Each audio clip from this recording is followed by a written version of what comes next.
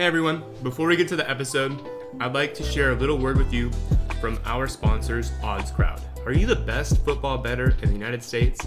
At OddsCrowd, our friends are challenging you to prove it this fantasy season with their epic free-to-play fantasy betting contests. One of my favorite things to do is be betting and not actually have to lose any actual cash. There's over $30,000 in cash prizes up for grabs, both season-long and weekly contests on NFL and college football. Here's how it works. Once you enter a contest, you place risk-free fantasy bets against real odds and lines, much like you would with any pick tracking app. The most profitable players are rising up the leaderboard. If you have the highest profit at the end of the contest, you win. And OddsCrowd isn't just fantasy betting contests. It's a social app for sports bettors. Free to download, you can live group chat with other bettors, track your bets, and set up private fantasy contests with your buddies and much more. So download the app for free or go to oddscrowd.com.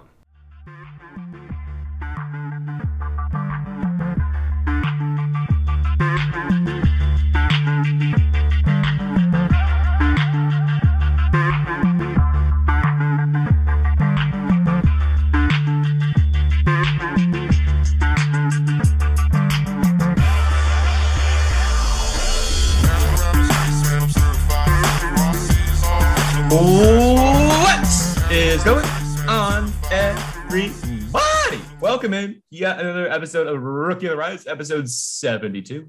Ladies and gentlemen, cats, dogs, moose, antlers, random reindeer come every once in 364 days. What the hell is up? How the heck you doing? I'm really excited. I came on a guest with this person's podcast last year. I had a grand old time, and I thought, well, shit, I should repay the favor. A man who has no fun facts, yet himself seems to be a whole hearty of fun. He writes for DLF and Fantasy Data. You can find Shane on Twitter at Shane is the worst, though that is up for contention. Shane, how are you doing today, my friend? I'm great. Sorry, I don't have any fun facts. I'll try. If I think of any, I'll just randomly blurt it out while we're talking about something else. Seems to be my MO. That's okay. I'm good. Interrupting is something that I major in, because that's just kind of how my family rolls most of the time. So I'm impervious almost. So I want to talk about the Combine because it just happened, and that's what all the cool cats are doing. And sometimes I feel like I want to try and be cool. But before that, I thought it'd be fun to ask a question of the show, but a Combine-style question of the show. So, Shane, if an NFL GM asked you to send a 30-second video of yourself dressed up in your most bizarre outfit, singing your favorite song, what would you choose? So I own a clown hat, so I definitely have to wear a clown hat. I'm guessing probably a sport coat, or, I might wear a suit and a clown hat with a jersey. Yeah, there you go. What would I sing? I can't sing anything like Rage Against the Machine, right? Because they probably would be like, oh, that like, I'm guessing like NFL GMs want you to sing something like happier, friendlier. So Leaving on a Jet Plane. There you go. Yeah. Try to chew. You can't bother anyone. You can't offend anyone with that song. You know what I mean? Except for taxi drivers or people that drive Ubers, since they're not mentioned, but they didn't exist back then. I love that. I think that most NFL GMs would be very ecstatic about that response for you. So I'm curious, before we start off talking about the Combine, how much does the Combine kind of sway you from an individual aspect in terms of just the overall players? Do you fluctuate a lot with your evaluations, or are you just kind of enjoying it for what it is, which is sort of like a weird buffoonery of festivities? Well, we'll get, since, it affects individual players, right? If they test super poorly and I'm not expecting that, then I'm going to move them down, because I know the NFL is going to. And at the end of the day, the most important thing is, well, what does the NFL think of this? Because we're not scouts. Well, maybe someone listening to this might be a scout. And if you are, hey, how's it going? But I'm not a scout. You know what I mean? I think I know what a good football player is. But if the NFL tells me that, guess what? You love Eno Benjamin, but we don't, and we're going to draft him in the 7th round, I got to take that into account and go, okay, I guess I'm not drafting Eno Benjamin in the 1st round of any rookie drafts. Like, I'm never going to be that guy that's like, you know what? The NFL is just wrong. I'm gonna draft this 5th round wide receiver in the 1st, and they'll see, because they won't see. They won't come around to my thinking. It's like the Hakeem Butler corollary a couple years ago. Yes. Yeah, my favorite. Oh, I had a draft before the NFL draft. Oh, no. And we took him. It was definitely top 5. And then, when the draft came in, dude just kept falling and falling and falling. I just kept checking the news. Like, did he get drafted and no one noticed? No, that's not what happened. He was just particularly bad. Oh my gosh. That's got to be one of the most crazy draft fails outside of N'Keal Harry and a couple others in recent memory. I mean, I'll say this, at least we saw it coming because he fell in the draft. So if you held on to him and you drafted him high after the draft, you have no one to blame but yourself. N'Keal Harry, okay. I mean, he's become an archetype, right? Like, he's become the guy. Anytime someone can't separate, you go, oh my God, N'Keal Harry, and you get PTSD, and you're like, I'm not touching him. JJ Arcega-Whiteside, Terrace Marshall Jr. Fuck. Yeah. Oh, Treylon Burks this year. Oh, please no. I'm trying to tell myself that's not him. That's what I'm trying to. Yeah. But we'll break into that in a little bit. But I just am overly wary of wide receivers that are big and tall and lack agility, which unfortunately Burks lacks anything but straight line speed. Yeah. It's just, I don't know what to do. Luckily I've got time to think about it. I have time to think about it. How much did you care that Kenny Pickett ran a 4.67 or something like that? Do you care about that at all? No. 40? No, it doesn't matter, right? No. I guess as long as you're not hitting 5 at quarterback, good for you. But when you have little baby hands like his, he really needed to run like a 4.1. He really did. Like, it doesn't matter what he did because he's dead to me. He's done. Yep. I have the same hand size as him. Which I don't know if it's indictment on me or him, but I just can't view these hands, the NFL hands. They're great. Yeah, mine definitely are not, and I shouldn't be approaching Kenny Pickett's hand size. Like, that's not normal. You're supposed to be superhumans. What are you doing with little baby? Exactly. Super normal people hands. What were some names that kind of jumped out to you during this last week that you think gained the most value? Christian Watson. And he's been rising since the Senior Bowl, right? And what's great about him, or what's fun about him, is entering the Senior Bowl. People were saying, you might want to watch this guy. And since then, he's done nothing but just absolutely blow it up. At one point, he ran a 4.26, I think, before it was adjusted. Before everybody's speeds were adjusted, but still a 4.36 at his size speed score is off the charts. I think Player Profiler said it's like top 5, something like that. Whatever it is, he's 6'4" and he just blazes. So I mean, he's like the prototypical. If he came out 5 years ago, he would be like a top 3 wide receiver, just because like the prototypical blend of size, height, and athleticism. Like, people they get moist for that. They really do. Yeah. Look, I know we like the new NFL with the small guys, and it's fun that 5'10", 170-pound wide receivers can be wide receivers ones, but it's more fun when it's these big behemoth dudes that are like Calvin Johnson size running out there, because that makes sense to your little brain. Your brain understands that. You're like, well, they're big, fast, like they're superhumans. I don't want to see people that are like my height and way less than me out there running around being wide receiver ones, like, because I can't explain it away. You know what I mean? I can't be like, oh, well, if I was 6'4" and ran a 4.4, I could be a wide receiver too. So I think Watson, he ran a 4.36, right? Officially. Yeah. So that gives him 119.89 speed score, which is just about as fucking good as you can get, like you said. He is a monster. He is, and he great jumps. Vertical and broad, good size hands. I mean, the only concern. Sorry, go ahead. Yeah, no. Yeah. I was going to say the only concern for him is like he is now the workout warrior of the combine, and those guys usually have a tendency to like not hit. I'll say, yeah, especially when they don't see he went to, he's a small school guy, right? North Dakota State University of Western Kentucky is the full name of the school.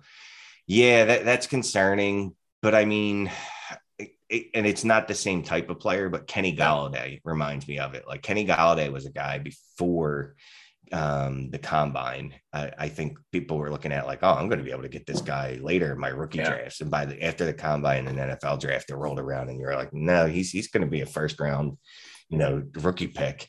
Yeah. I got a feeling that's going to be Watson. I mean, I'm doing a mock in DLF and he went at 112 in a one quarterback league. Yeah. And the only reason he didn't go 111 is because I was picking at 111 and didn't realize it was there. So I went ahead and went with David Bell, even though I really didn't want to, because that's not going to happen ever again. No, it's not. I'm so angry with this because Christian Watson's like, he's that prototypical guy in the second round of a Superflex where it's like wide receiver 7, wide receiver 6, or 8. And you're like, yeah, this is a good spot. Like he's got high upside. And now it's just, there's no fucking way. It's like, fuck! Let me have something nice. Give me something nice. Dude, I mean, it's not like the old days. The old days, we used to go in the drafts with people that no one else knew of. Now there's so much information out there. Like you don't have to be a scout. You don't have to be anything. You just go on the Twitters and go, who had a good combine, and just names will just pour out at you. So everybody's going to be all over Christian Watson. Yep. That's all right. Let the people can draft him. I'm not going to overdraft him. If he's there when I'm on board, fine. But if not, No, my favorite thing to say lately is the Dakota State University player that I want is Pierre Strong from South Dakota State University. And he blew up the combine. I mean, blowing up may be a little strong, giggity, like puns and such, but he just, what he was able to do was really impressive. He came in heavy at I believe 207. He ran a 4.3, was like a 4.36 or something like that, 4.38. Yeah. He has a speed score 116, I want to say.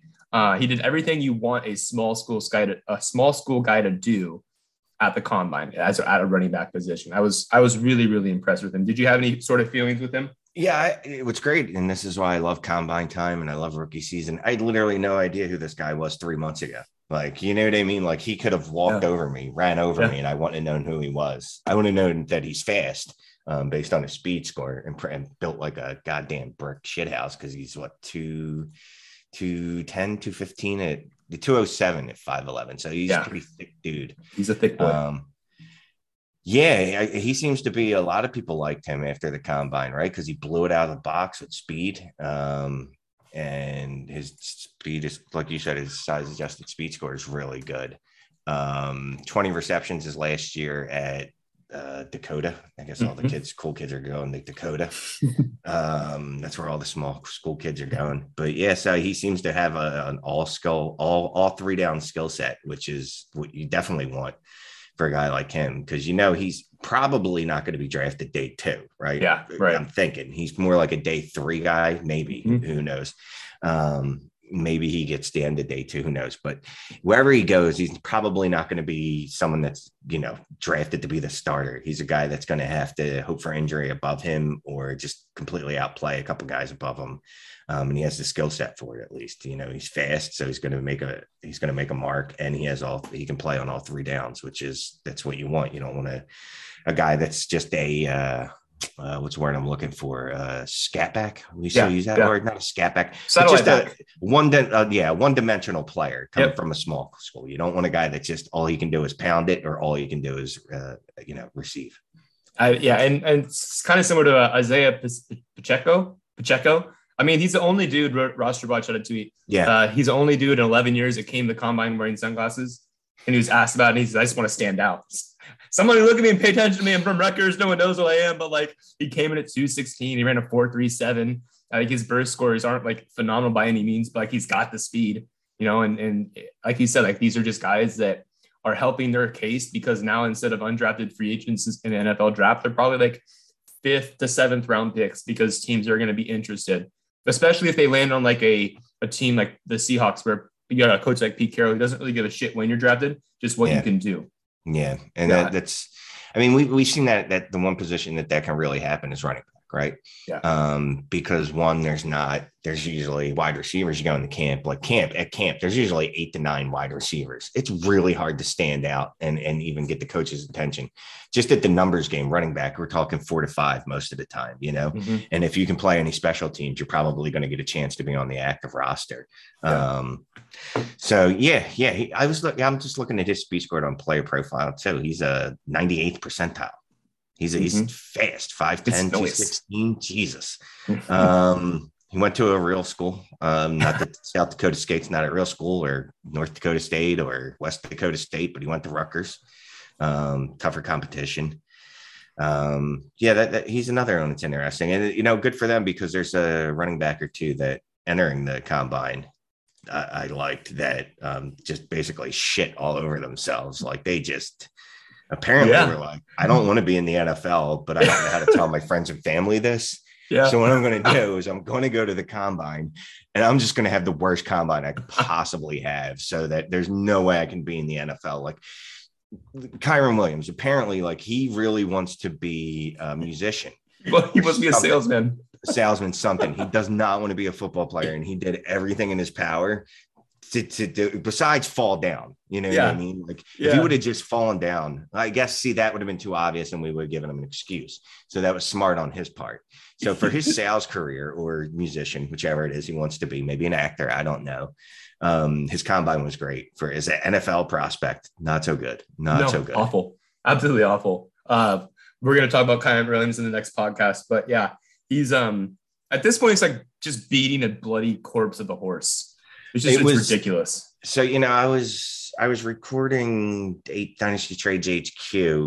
I think it was Friday night when the running backs were running. Mm-hmm. And it just kept getting worse and worse. And like I already, at that point I already knew his way in, and I was already hurt. And then I just saw a speed score, and it was just like his career just vanished in front of my eyes in the span of a half an hour. It's pretty cool. If you are 194 and you run a 4.72 unofficial, and then there's a man that's 331 pounds and runs a 4.81 or some shit, like that is so wrong on so many different levels. It just hurts my bones. I don't even know how that math correlates. Like, I don't think it's physically possible. I think those are things that have to happen in like separate universes. Like string theory is real. Like Big Dude did that in one universe, and Kyren Williams did it in our timeline, and somehow they merged. That's what happened. So his name was James Cook, right? Or not James Cook. What was his name? The tackle that did it. I don't even know, because he's a lineman. So yeah, I don't care. So whatever it is, his speed score would be 123. So that's the new measure to beat for anybody that wants to actually participate in these things. It's 123, because old boy is hauling. Yeah. And I watched it, and someone did a superimpose of him with Baker Mayfield and Jameis Winston. Jameis Winston. He smoked both of them. Like it wasn't even close. No, they're in trouble if they see him coming at them. They are in trouble. How do you feel about Chris Olave? Did he change at all with his combine, or are you kind of like, where were you at before and after? So this is where the combine, I don't want to say confuses me, right? But before the combine, did we think Chris Olave was some like track star? Not really. I mean, like, he's fast enough, but this is where I think you got to go, well, what does he look like on tape? Ugh, I hate when people say things like that. But when you're watching the game, right? Mm-hmm. When he puts out a 40 time, that's so much different than what you see him playing in the game. And maybe it's Ohio State just didn't use him that way, maybe, but I tend to think that's not why. I still think he's going to end up getting drafted in the first round, right? Yeah. So again, it doesn't really matter what I think. He's going to have first round draft capital, and I'm going to draft him in the first round of rookie picks. It doesn't really matter if he moves up in the first round of the NFL draft, which just might have helped. I guess it makes you feel better for someone that, like me, that was a little, I don't want to say concerned, but it just felt like he didn't separate himself from anyone else at Ohio State. And, I don't want to give him an out and be like, well, he played with Jackson. I can't pronounce the dude's name. I won't even try it. JSN. Yeah, him. And he played with Garrett Wilson. So, of course, he's not going to just completely dominate the target share to like a tune of like 45%, because we expect that out of other wide receivers like dude's name I can't pronounce. Like he came out as a freshman and pretty much like wrecked shop. So it feels like Chris Olave feels like a very good prospect to me, which is nothing wrong with that. I don't feel like he's elite, and I could be wrong, but he just doesn't give me that elite sense. I get the exact same thought process. I was actually coming around to Chris Olave. I was excited. I came into the offseason getting ready to prepare for battle about everyone that had Chris Olave top 3 and how it was stupid and how he came back his senior year and literally did the exact, he did almost worse than he did last year in his junior year and all this and that. And then like people were like kind of lower on Olave. And I'm just like, oh, okay. So like, this is a reality. Like I could actually get Chris Olave back the first, beginning of the second, and not have to feel like I'm destroying my body, because I'm right there with you. His ceiling is certainly lacking, but that floor and just consistency he's going to deliver, especially when he's taking pick 22 to the Raiders, it's just, it's going to be phenomenal. I think the only thing that he solidified at the combine for me are 2 things: is that the Raiders are going to have Chris Olave, the 22nd overall pick, and that I'm never going to get him in a rookie draft because these dodo birds are going to put him at wide receiver 3 or 4. And that's just too high for me. Yeah. See, and that's when I saw him at 113, Jesus, at 13th overall, it looks like he was going on DLF mock draft before the combine. I was like, I can do that there. You know what I mean? Like, honestly, there's not many wide receivers there in this class that I won't take there and feel like, well, you know, look, this is a good spot for him. You know, it was when I felt like, and I joked about it a couple times earlier in the offseason, like, I'm going to take Chris Olave at 104, aren't I? Like, this doesn't feel good. Like, I don't want to have to do that. And now it feels like you might have to do that if you want him. And I'm not going to do that. So I'm probably not going to get him anywhere. Yeah, it's sad. It's like I made the joke today that John Mechie is a discount Chris Olave in all the worst ways. Like if you want a floor wide receiver, it's John Mechie. Like somebody, I was on a podcast and they asked me what I thought about Mechie saying he's the best pass blocker or run blocker in the NFL, and I say, why the fuck is that your first thing you pride yourself on as a wide receiver? That's like us.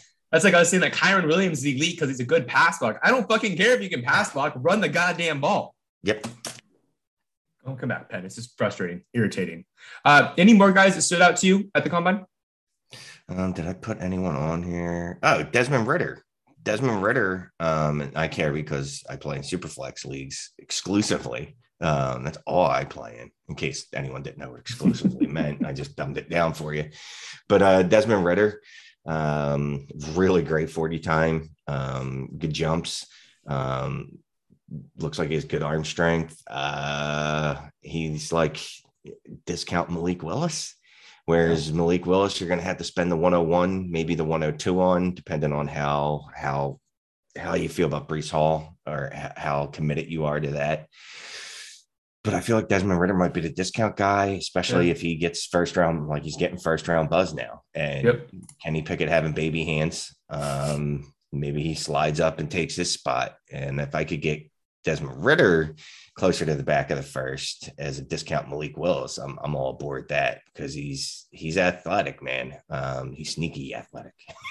Yeah, he's sneaky athletic, and you know he kind of reminds me of Jordan Love as a prospect, where he's just either hot or cold. You know, like he's not a consistent. You know, and that's fine. But like I was talking about with Malik Willis in this draft class, is the reason Malik Willis is a quarterback 1 overall for me isn't because I think he has the highest chance of success at like high sustained success over 5 or 6 years. I think we're not going to see a single quarterback starting in 5 years. So give me the quarterback that's going to be elite for 2 to 3 years, the star that burns the brightest, and I'll take him and I'll just make do, because 2 to 3 years of quarterback 1 performances compared to 5 or 6 years of like quarterback back end 2 performances, it's a big deal for me, you know? Ridder, good.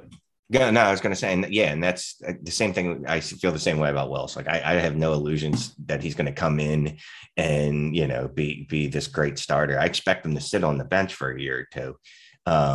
And if I can get the same thing with Ridder, like I feel like, I don't know that they have the same upside. Obviously, Willis is probably more athletic, and that arm is just ridiculous. If he can put that thing, get some control on that thing and get some accuracy going, it'll be just ridiculous. Night. But for the cost, as opposed to paying 101, if I can get Ridder at like 107, 108, 109, 110, Yeah, I'm all right with it. I'm all right with it. You could probably even get him later because people are going to put Howell over Ritter. They're going to put Corral over Ritter. They're going to put Pickett over Ritter, because if Ritter goes first round, it'll be like Lamar Jackson area. Yeah. And look, we still have the draft, which is the most important data point that we don't have. And it's probably the most important data point that we can have. So as soon as that comes, everything we're saying today is going to matter less. Now, yeah, that's a fun thing about doing podcasts, right? Like, everything's great until we get new information, then literally don't listen to anything I say because it's all outdated and no longer important. Fuck me, right? Well, now you look, 3 days ago, we loved it. 4 days ago, there was players that we really liked, and now we don't.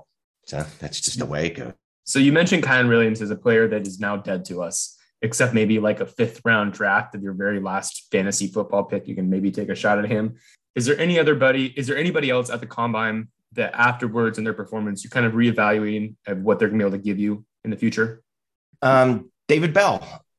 Everybody knew David Bell was going to run slow. I don't think that was a shock to anyone. And I'm not even that concerned about his 40 time. It's the fact that he was bad everywhere else too.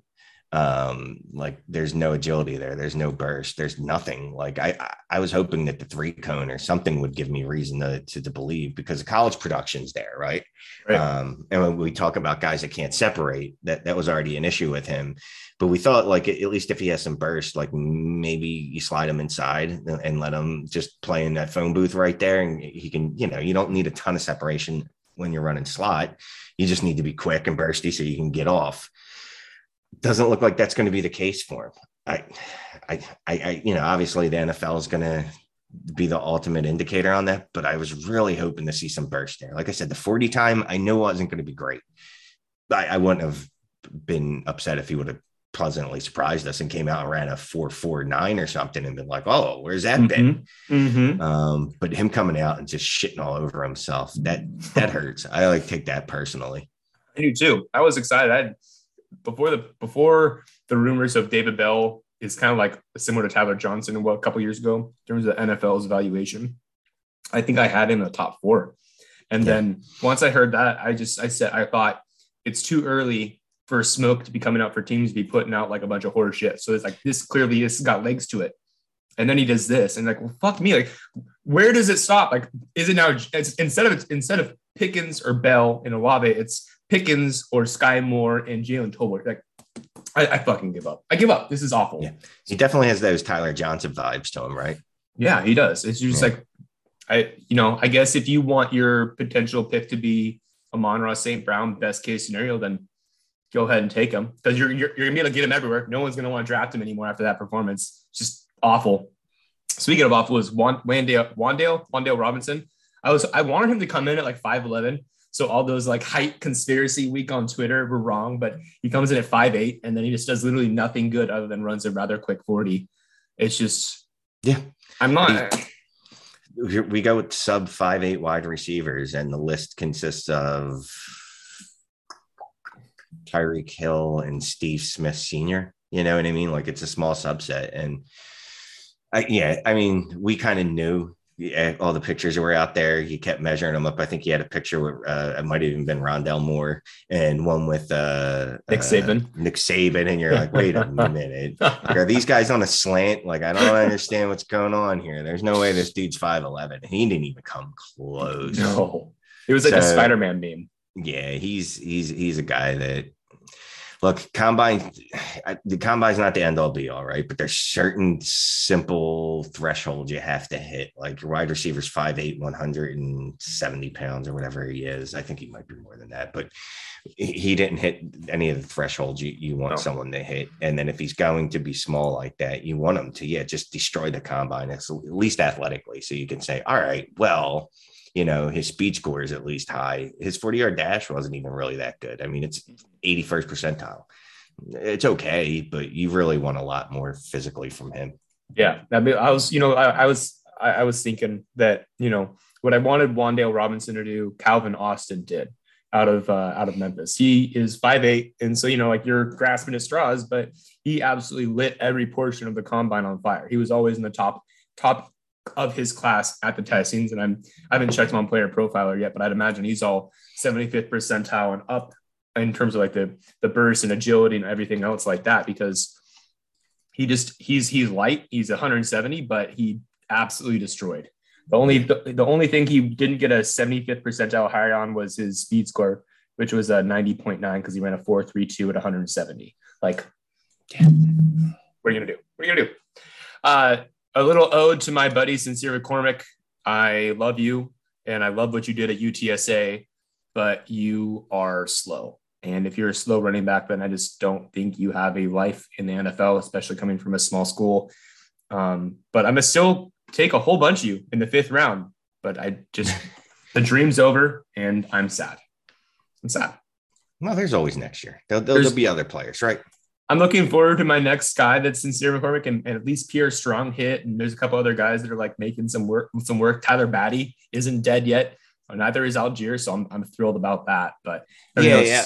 Algier is one of those guys where initially I felt a little disappointed. And then I went back and I'm like, no. He did what he was supposed to. He's fine. He's fine. I mean, I don't know why in the world his agent must have been fuming. He's like, I ran a 4.39 in high school. You're like, guy, what are you doing here? Like, under promise, over perform. Yeah. Moron. And maybe you did in high school, but there was no way you were doing that as a 200. You weren't 220 pounds in high school, dude. Like, there's no way. That dude definitely grew in those bodies some in college. Oh yeah. Yeah. He was not scooting. He's scooting enough to get just above the 100 speed score threshold, but just by the hair of his chinny chin chin.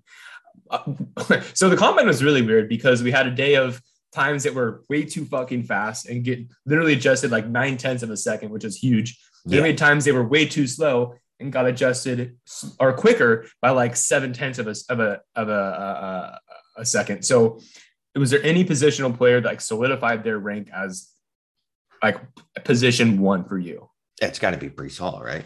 Breece Hall coming in, I would assume. Breece Hall before the draft, I think there was some chatter about Isaiah Spiller, like definitely some chatter about him, which there shouldn't have been. It should have been Breece Hall. It's been Breece Hall for the last 2 years, if you've paid attention.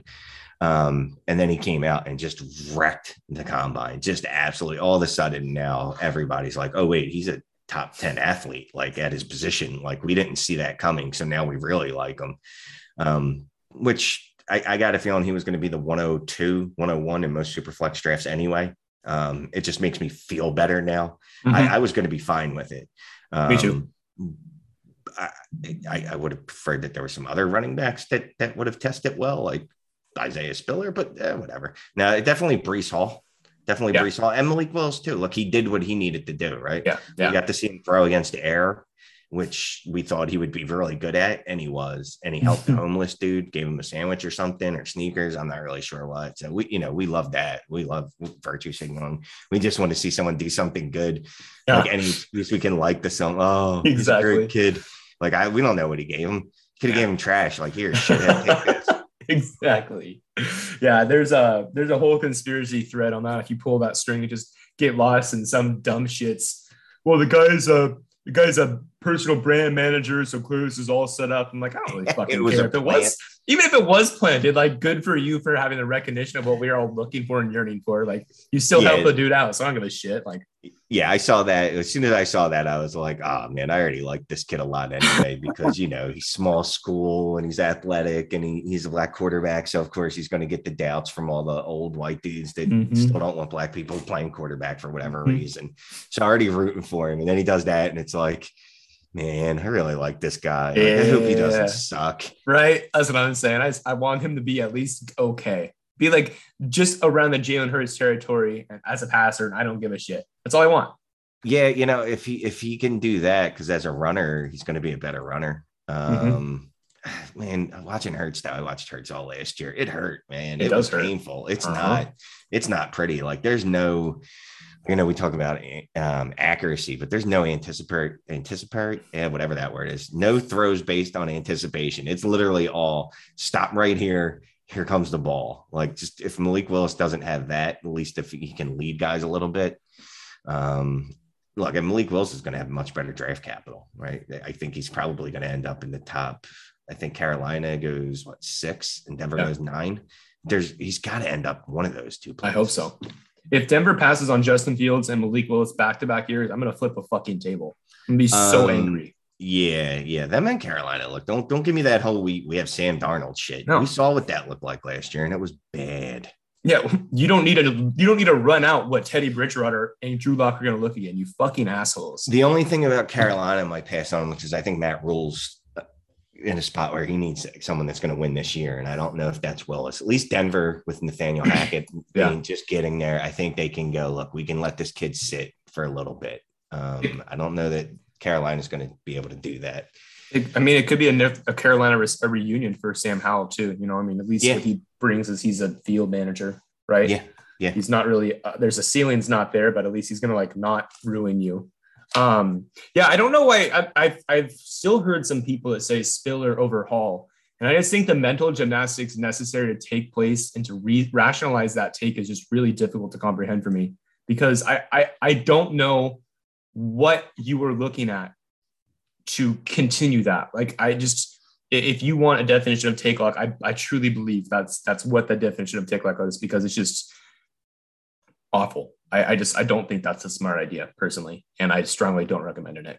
Yeah, and look, I could understand it. I guess like I said, I like Hall better. To me, he was just a better player, and he looks better. And then that's not to say Spiller is bad at all, because Spiller is the second running back. It's just that I had Hall almost in the tier by himself, and then it was Spiller, and then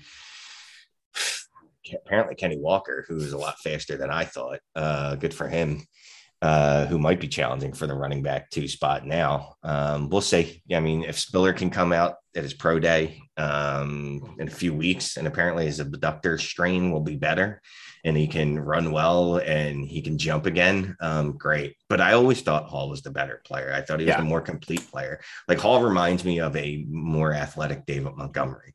Absolutely. A slightly upgraded, and it's not just because they went to the same school, but that's part of the lazy comp, is that he immediately followed him and bettered him, and that's what he seems like, just like the next version of David Montgomery, 2.0.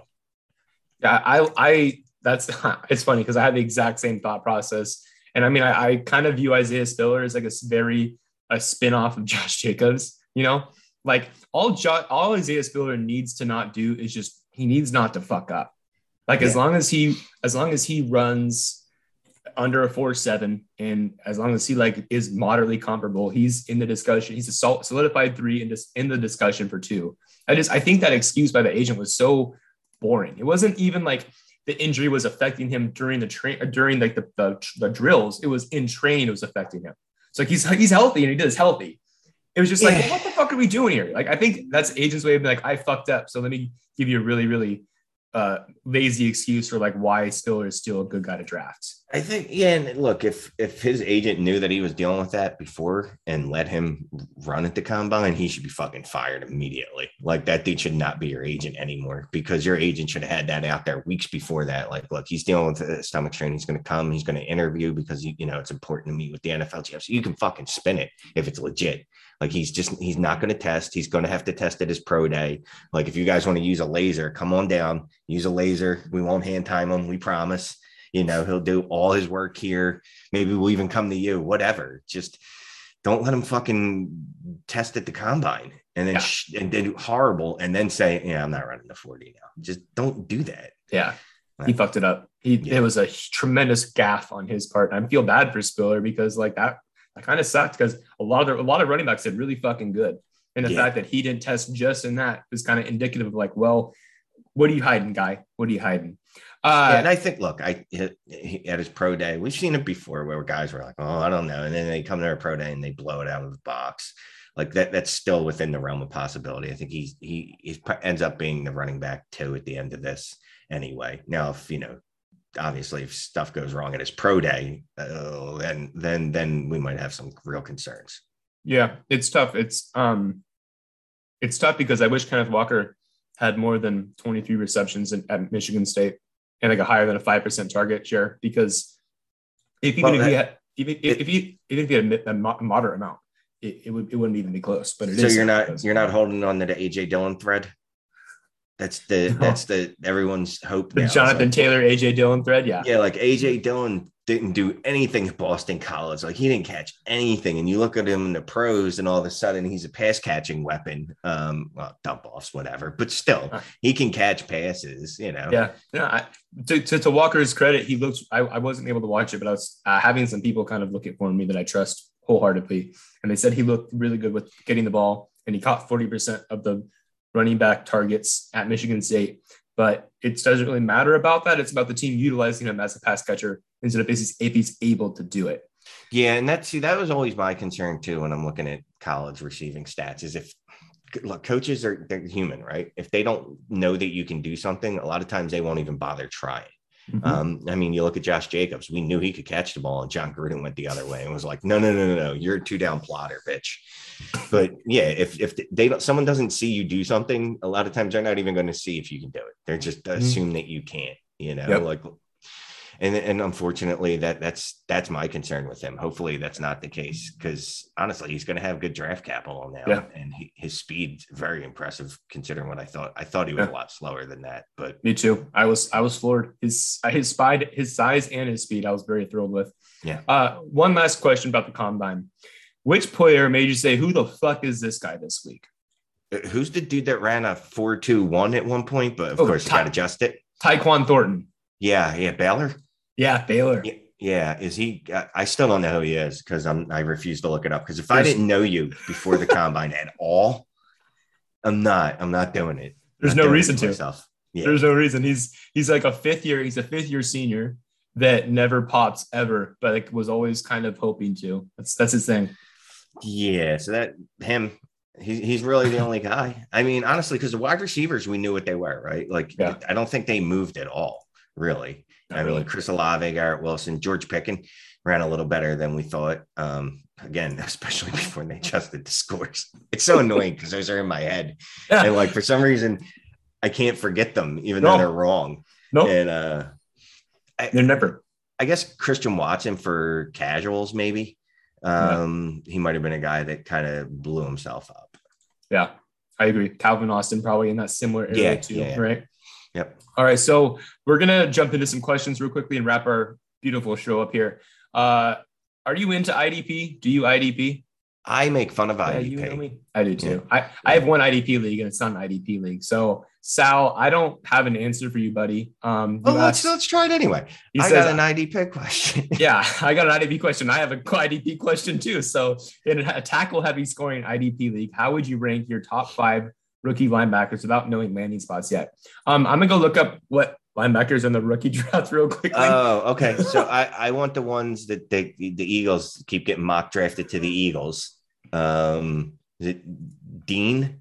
Yeah, Nakobe Dean. I was gonna say Nakobe Dean too. He looked good in Georgia. And is there a Devin? I feel like there's a Devin. Devin Boyd out of Utah. Yeah. Yeah, those two. So I rank them high mostly because they're the only two that keep getting mocked to the Eagles. So they're the two that I've read about. I'm just gonna say this. I truly don't have names for you, and if you really want to know, I will give you the people that give you a better answer. But if it in a tackle heavy league, I want outside linebackers over inside linebackers because they also are able to rush the tackle more and are able to go in the flats, so they're high likelihood of getting more tackles. So I'm going to prioritize the dudes that are more likely to be outside in a 4-3 and an inside in a 3-4, if that makes sense to you. Well, and I know this much. I want linebackers, or at least an IDP, that play on a team that have a bad line. Yep. So they get a chance for more second level tackles because, Which is why the Eagles linebackers succeed so much because, Oh, I'm sorry. I know you're an Eagles fan. It's hard not to.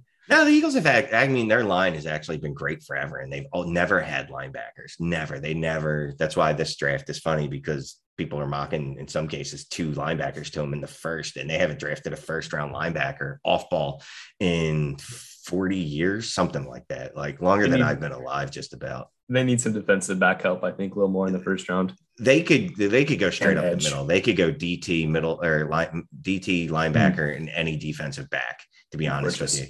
Because they literally need help all over at The whole Very thing old. needs it.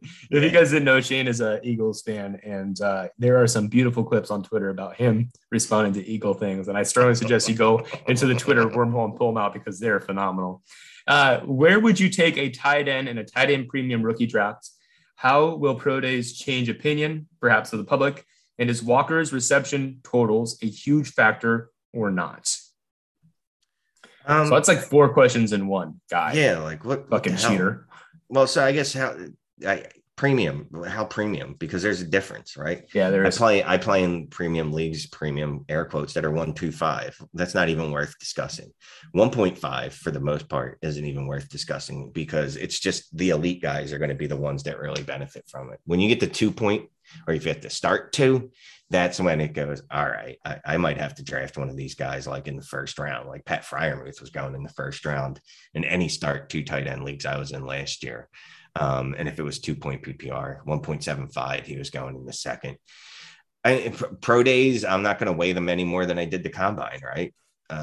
If he was an athletic specimen at the combine, sweet. If he wasn't, and then he goes to his pro day and he is, I'm going to obviously value it less. Reception totals a huge factor. No, because we've seen players that haven't been huge parts of the offense in college at the tight end position come to the NFL and become just absolute studs. Like George Kittle wasn't raw stats. I don't know about adjusted, but he didn't have a ton of receptions when he was at Iowa State. So I like I said, I know you want to see it because if you've seen it, coaches have seen it and they're more likely to go, okay, yeah, this guy can do this. Let's use him like that. Yeah. George Kittle had 48 total receptions. Again, I don't know what the adjusted metrics are on that. I just know that he didn't have a ton. And George Kittle might not be the best example because he's one of the best tight ends in the league, but still, I mean, the guy had 48 receptions in college. And you watch him in the pros and you go, wow, this might be one of the best receiving tight ends I've ever seen. I wish Kyle Shanahan would stop using him as an offensive lineman, you fucking piece of shit. Kyle Shanahan is my favorite person to take copious amounts of dumps on. It's phenomenal. Yeah. So the tight end I would take first is Trey McBride because he's tight end 1 for me. And in a premium, like in a 1.5 premium league, I'd probably take him like 202, 203, depending on the landing spot. In a double Brett, in a 2 tight end or premium higher than 1.75, I think like 1.9, 109, 110. I think 110 are pretty good spots for McBride. He's not. I don't think he has a ceiling that we've seen in the last little bit. I think Freiermuth still had a better ceiling than him as a rookie or a incoming rookie. But just that's a person I would probably target around there. Pro days don't change my perception at all, unless there's like a huge discrepancy. And oftentimes that's because they juice the stats a little bit. All I'm going to say about pro days is if you don't adjust the 40 time on a pro day, then you are doing yourself a disservice if you care about it at all. I don't care what you adjust it to. You just need to add time on it for the reaction speed because they're all mostly hand timed. And even if they're not, they're still obviously wrong because Terrace Marshall didn't run a 2-3, whatever the fuck, because he literally got caught down week 2 in Carolina and just, it's not how these things work. And we already talked about Walker. His reception total is fine. Jonathan Taylor had 26 receptions in college in 2019, and then 8 receptions and 8 receptions the following 2 seasons. So like, I don't know. It's a big deal and it's also not a big deal. And as Shane said, sometimes college coaches just don't do it because they don't think you can. Last question of the show. I would be happiest from Justin Fields in a dynasty perspective if the Bears signed blanked and drafted a blank. The options are A, signed Godwin and drafted Mechie, B, signed Mari Cooper and drafted Khalil Shakir, or C, signed Juju Smith-Schuster and drafted George Pickens. Man, I want to say Godwin, but can you sign a guy coming off an ACL and another guy off a Mechie had an ACL too, right? Mm-hmm. Cooper, I think we've seen is not. Yeah, it's got to be Godwin because you know what? He's the only legitimate wide receiver 1 out of any of the people named here. Juju and Pickens might be fun. You know what? No, I'm going to move it. I'm going to talk myself into it. It's going to be Juju and Pickens.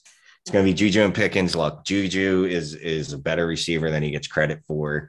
He's not just a slot receiver. I know that people think that he is, but he can actually win on all areas of the field, and he's done it. He has done it in the pros. Yes, it was with Antonio Brown on the other side, which is a little different, but whatever. And Pickens, I loved Pickens. I mean, before he tore his ACL and missed most of the year, he was a guy that was going to be in contention for the wide receiver one in this class. So I'm going to go there. It's Juju and Pickens, mostly because Godwin tore his ACL so late. Yeah. What is this? Everybody that has a torn ACL is just involved in this. Huh? It's the all ACL crew. I'm going to be honest with you. I don't know if you heard or not, Shane, but Darnell Mooney is the next coming of Jesus Christ. So I think Juju's going to be just fine with that because Mooney's as good, if not better than Deontay Johnson, I've been told. I'm with you on Juju and Pickens. I think Juju's criminally underrated. Pickens offers a aspect to that offense that they don't really have, especially with Allen Robinson leaving. And, Godwin's good and Mechie's fine. Like they're all separators. They're all great for Justin Fields because he doesn't really have that anticipation we were talking about, likes to see guys open instead of getting open. I think the consensus is just anybody but Cooper and Shakir. Yeah, because you want a chance at a legitimate wide receiver one, right? Yeah. And Cooper is not that. Cooper just flat out disappears. Like, and I don't think that's what you don't need that in Justin Fields' life. Like he had a head coach that did that to him, and that basically had an offensive scheme that disappeared. You definitely do not want that out of a wide receiver for him. Nah, he's been through enough already. Let's give that kid more help. I'm pulling for him so hard. I love him because people just trashed him. And I'm like, his coach was Matt Nagy. Like Matt Nagy is fucking awful. And I used to say this when Mitch Trubisky was there. I'd be like, look, Mitch Trubisky might not be a great quarterback, but he is not using any of his strengths. Like he just, I don't know what it is. He's like, you're going to be a pocket passer. We're never going to, they don't do simple things like they don't run play action. I think Fields ran like 10% of his plays were from the RPO last year, like one of the lowest rates. The play action passes were one of the lowest in the league. And you're just like, dude, what are you doing? Like, do you hate your quarterbacks? Like, why do you not help them in any fucking way whatsoever? Then you run a wildcat to David Montgomery. Like, what are you doing? He probably takes the Matt Nagy. It's just a Matt Nagy approach. Like, I'm gonna do what I did with Peyton Manning, and if that doesn't work, then clearly you're the problem, not me. That's got to be what it is. Because that man's dense than a doorknob. Anyway, Shane, I appreciate you, man. I think we've illustrated many points. First and foremost is you are not the worst. You are actually the best. Thank you so much. You can find him on Twitter at Shane is the worst. You can find all of his good content, which I strongly suggest you do, at DLF and Fantasy Data. Shane, you got any last words, any fun facts you've been able to pull out of your Houdini hat? No, I'm joining a March Madness bracket right now, and I can't figure out where to pay. So other than that, and I've watched no college basketball in the last 2 years, so this is going to be fun. I'm literally going to be the dude that's just picking like mascots over it. Like, well, a Wildcat would beat a turkey, so I'm going to go with the Wildcats over the Memphis Turkeys or whatever the hell. I like it. The only one thing I got for you is that there's a guarantee, and it's that Gonzaga gets into the Elite Eight, but never gets into the championship. There you go. It's just death, taxes, and Gonzaga never fully making it all the way. Guys, thank you so much for being here. I appreciate you. I know your time is valuable, and it means a lot you spend it with us. Please go ahead and rate and review the show if you'd be so kind. I'd be thrilled about that. You can find me on Twitter at the FF Sandman if you want to talk shit. We are going to be previewing the Devi Summit coming up shortly. It's going to be on May 22nd. It's going to be 6 hours. It's going to be a charity event. All proceeds are going to go to Ukrainian refugees. The individuals that are caught up in a fucking horrible situation and more. It's going to be including a bunch of really top tier names, and I strongly suggest you take your time and black out that date on your calendar so you can tune in and get as much information about incoming Debbie as possible. That being said, make sure you let your loved ones know that they are loved and appreciated, and you are as well. Have a wonderful day, and I'll catch you later. Peace.